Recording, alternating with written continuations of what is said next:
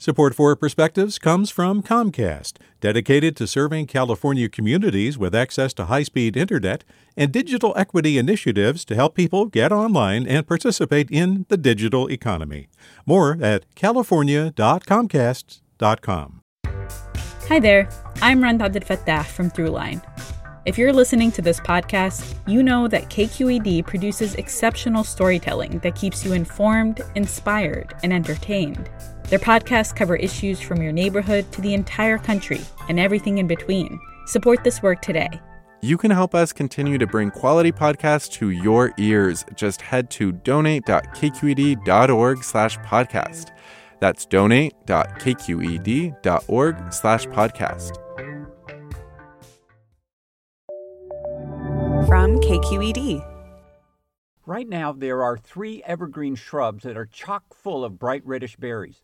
Scattered throughout cities, suburbs, parks, and other wild places are pyracantha, cotoneaster, and toyon. Pyracantha is a non-native ornamental plant from Eurasia.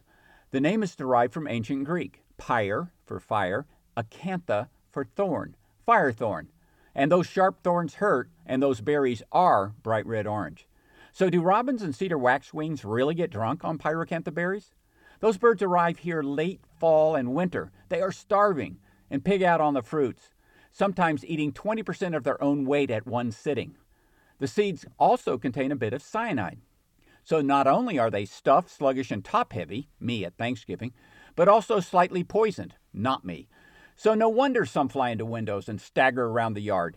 The berries are not fermented, so there's no need for an avian AA. Cotoneaster, for years I said cottoneaster, is native to Europe and Asia, especially the Himalayas. Many of the multiple species are supremely adapted to the Bay Area. And while they do provide food for native wildlife, they tend to be super invasive to the detriment of native flora. The hills above Muir Woods and Mount Davidson in San Francisco are infested with it. Toyon is the only native of the 3. Of course, it's my favorite, and it can become tree-sized. This plant was important to the original human inhabitants here. In fact, the name is Costanoan. Properly prepared, the berries are edible. That is, somewhat edible, in my opinion. But don't eat the seeds. They too have cyanide. As Southern California became more populated, it was traditional for folks to clamber all over the hillsides collecting toyon for Christmas decorations. It is thought that the name Hollywood came from the misidentified toyon, since holly did not grow there. To this day, the other common name for toyon is Christmasberry. This is Michael Ellis with a Perspective. Support for Perspectives comes from Comcast, dedicated to serving California communities with access to high-speed internet and digital equity initiatives to help people get online and participate in the digital economy. More at california.comcast.com.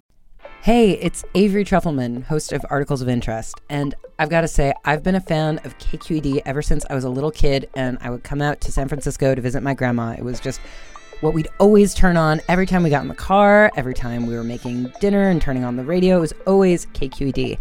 And then over the years, I've become a massive fan of KQED podcasts because this is local reporting at its best. These are answers to questions you've always wanted to know, interviews with exciting, unusual voices, necessary journalism, all told with love and care and artistry. And did you know that a majority of KQED's funding actually comes from members? It's just people like you and me supporting the programs they love, while also getting access to cool events, behind-the-scenes footage, and so much more. If you want to sign up and be a part of this amazing community, visit donate.kqed.org/podcasts to become a member today. That's podcasts with an S.